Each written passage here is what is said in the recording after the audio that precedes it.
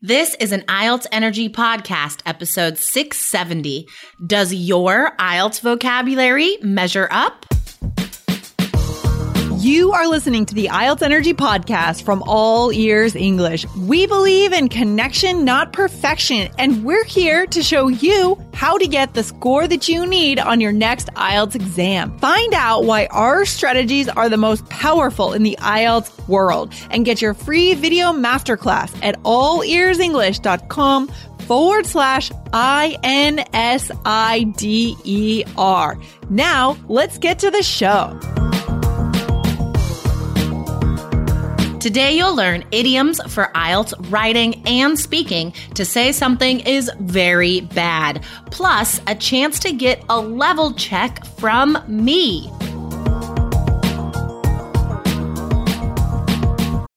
When you need mealtime inspiration, it's worth shopping Kroger, where you'll find over 30,000 mouth-watering choices that excite your inner foodie. And no matter what tasty choice you make, you'll enjoy our everyday low prices, plus extra ways to save, like digital coupons worth over $600 each week. You can also save up to $1 off per gallon at the pump with fuel points. More savings and more inspiring flavors make shopping Kroger worth it every time. Kroger, fresh for everyone. Fuel restrictions apply.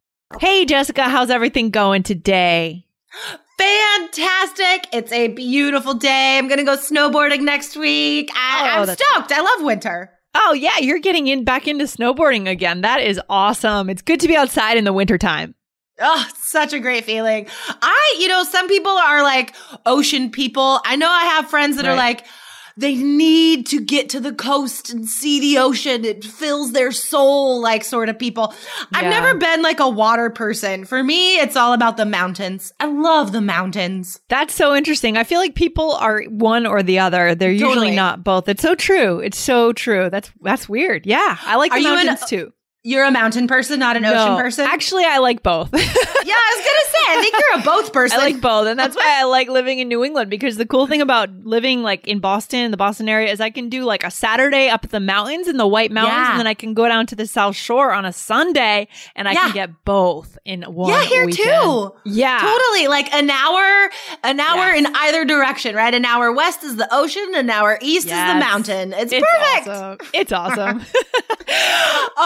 Guys, we have a contest for you, a review contest. And the winner of this contest, we'll tell you how to participate in a second, but the winner gets a 15-minute level check with me, right? So I can talk to you for 15 minutes. We could figure out where you're at. If you took IELTS right now, approximately, where would you be floating around? What score?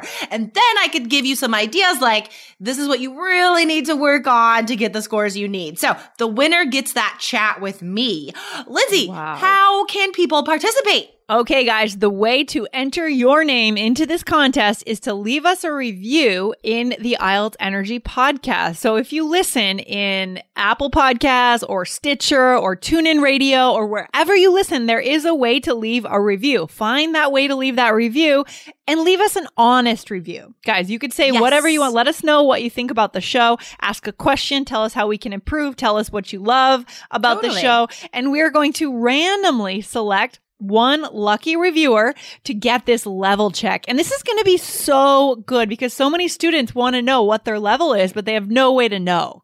Always, right? Well, that's the biggest mystery. How else do you know when to schedule your exam or how long you're going to need to practice? I mean, this is a necessary piece of knowledge, right? Yes. So definitely, guys, leave us a review. As Lindsay said, be honest. Tell us what you like, maybe what you would like to hear more of or less of. So totally be honest. It's a random winner. We're not going to be like, oh, this person liked us. She won. Not like that. So, right. Exactly. And also ask us questions. I like the question ones too. Exactly. Guys, so this contest is going to run. It's going to be over in 30 days. So go over now. Go over and get it done so you don't forget. This contest is hot right now. So go and leave your review so you can get this level check. Awesome. Okay. Super cool. And before we get to the vocabulary, because guys, we have amazing vocabulary for you today.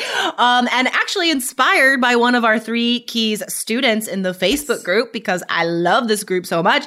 But one of our students also recently posted amazing scores.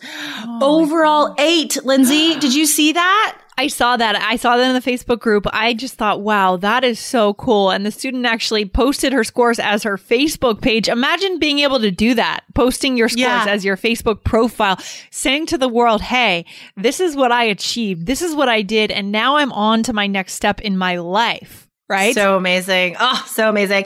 And she was one of the most active participants in our Facebook group. Yeah. You know, I remember answering and having conversations with her a lot in the group, and it paid off. All that hard work, all of that, like finding the gaps, asking me to fill the gaps with information about vocab and answer explanations. Yep. Lots of hard work, lots of time, paid off overall 8. So congratulations, Thon. Just amazing. Congratulations. So good. So, I mean, those are the students that get the scores they need. They get in the course, they follow the study plan, they get active in the Facebook group asking questions. Those are the students that get the scores they need and they move past IELTS. Yeah, totally.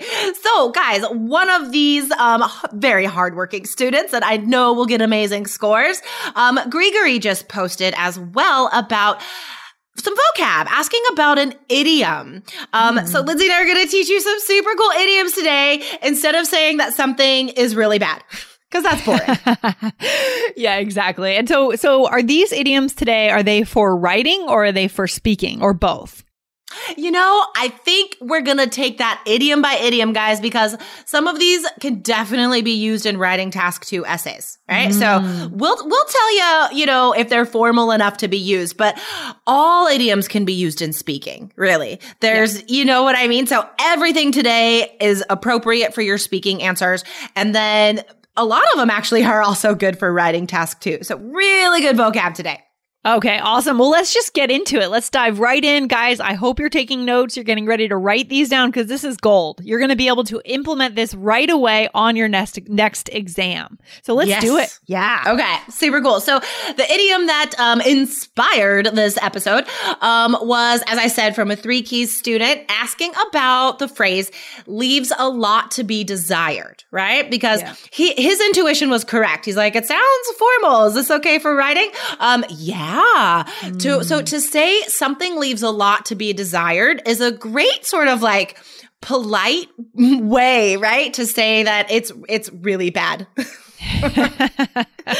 it's also quite broad. You could use this to describe so many different things, like a situation, like a thing itself, like even a movie or a book or an experience. I think it's great to describe experiences, right? Like, did you enjoy going to that museum? Did you enjoy traveling to the city? You know, you could say, instead of, it sounds terrible to be like, oh, it sucks. We don't want to say that. We want to say, frankly, it left a lot to be desired. Yeah, I like this one. It's so natural. It sounds smart. Like you said, sounds smart. It sounds native. It will impress the examiner for sure. And I just heard this being used somewhere. I don't know if I heard it on TV or on the radio, but someone said it and I can't place it now, but I heard it in the last week by a native speaker in the media somewhere. I love it. We can endorse it. I love it. Fantastic. We can endorse it. We stand behind this vocabulary. Okay. And then the next one's really cool. This is fun. It's a bit more specific though, right? So remember guys you got to understand what the idioms mean. So be comfortable with the general meaning ones for sure, because they're the easiest to use. Like the first one we taught, that's really easy. It just means really bad. This next one's a little bit more specific. To say something is on its last legs. Yes. Do you think this is good for writing? Another day is here, and you're ready for it. What to wear? Check. Breakfast, lunch, and dinner? Check. Planning for what's next and how to save for it? That's where Bank of America can help. For your financial to-dos, Bank of America has experts ready to help get you closer to your goals. Get started at one of our local financial centers or 24/7 in our mobile banking app. Find a location near you at bankofamerica.com/talktous. What would you like the power to do? Mobile banking requires downloading the app and is only available for select devices. Message and data rates may apply. Bank of America NA, member FDIC. Well, I suppose it depends on which, it seems a bit formal to me. It seems a bit formal. I agree. So maybe better for speaking. Yeah. Mm-hmm. No, I agree. I think it could be used in writing task 2 as well, though, for sure. It does seem informal for some reason, but It's not. It's on the border. It's in the middle of that formal, informal. So I think it's good for all over the test. So yeah, this one's a little more specific, right? So talking about when something is kind of old or breaking down or wearing out on its last legs, like a car, you could say for sure, like your car is on its last legs. It's ready to go. Yeah. Or like, and speaking, you're asked about your devices sometimes, like maybe you have an old computer or an old phone. It's starting to like get buggy, right? Yeah. Like do weird things or not work correctly. Then it's on its last legs. I've also heard it used to describe like celebrities whose careers are sort of going downhill, right? To say like their career, it's on its last legs. Oh no. I know that sounds sad, but I have heard it. Oh no, that's horrible. But hey, I mean, when you're in the spotlight, right? There's always commentary, I suppose. Right? Yeah. Poor people. It's okay. They're rich. It's fine. Okay, so that one is really cool. And then this next one is cool. There's like a couple options here. So you could say something doesn't hold up or something doesn't measure up. I like that. I like the phrase doesn't hold up. I think that's a good one when you're talking about someone's argument, like their point of view, what they've tried to argue or articulate, it doesn't hold up. So I feel like this could be really useful in writing tasks too, talking about social phenomenon or something like that. Yeah. Yeah, exactly. So if you're like contrasting a stated opinion or whatever, right? So like great for argument essays, totally. And then doesn't measure up.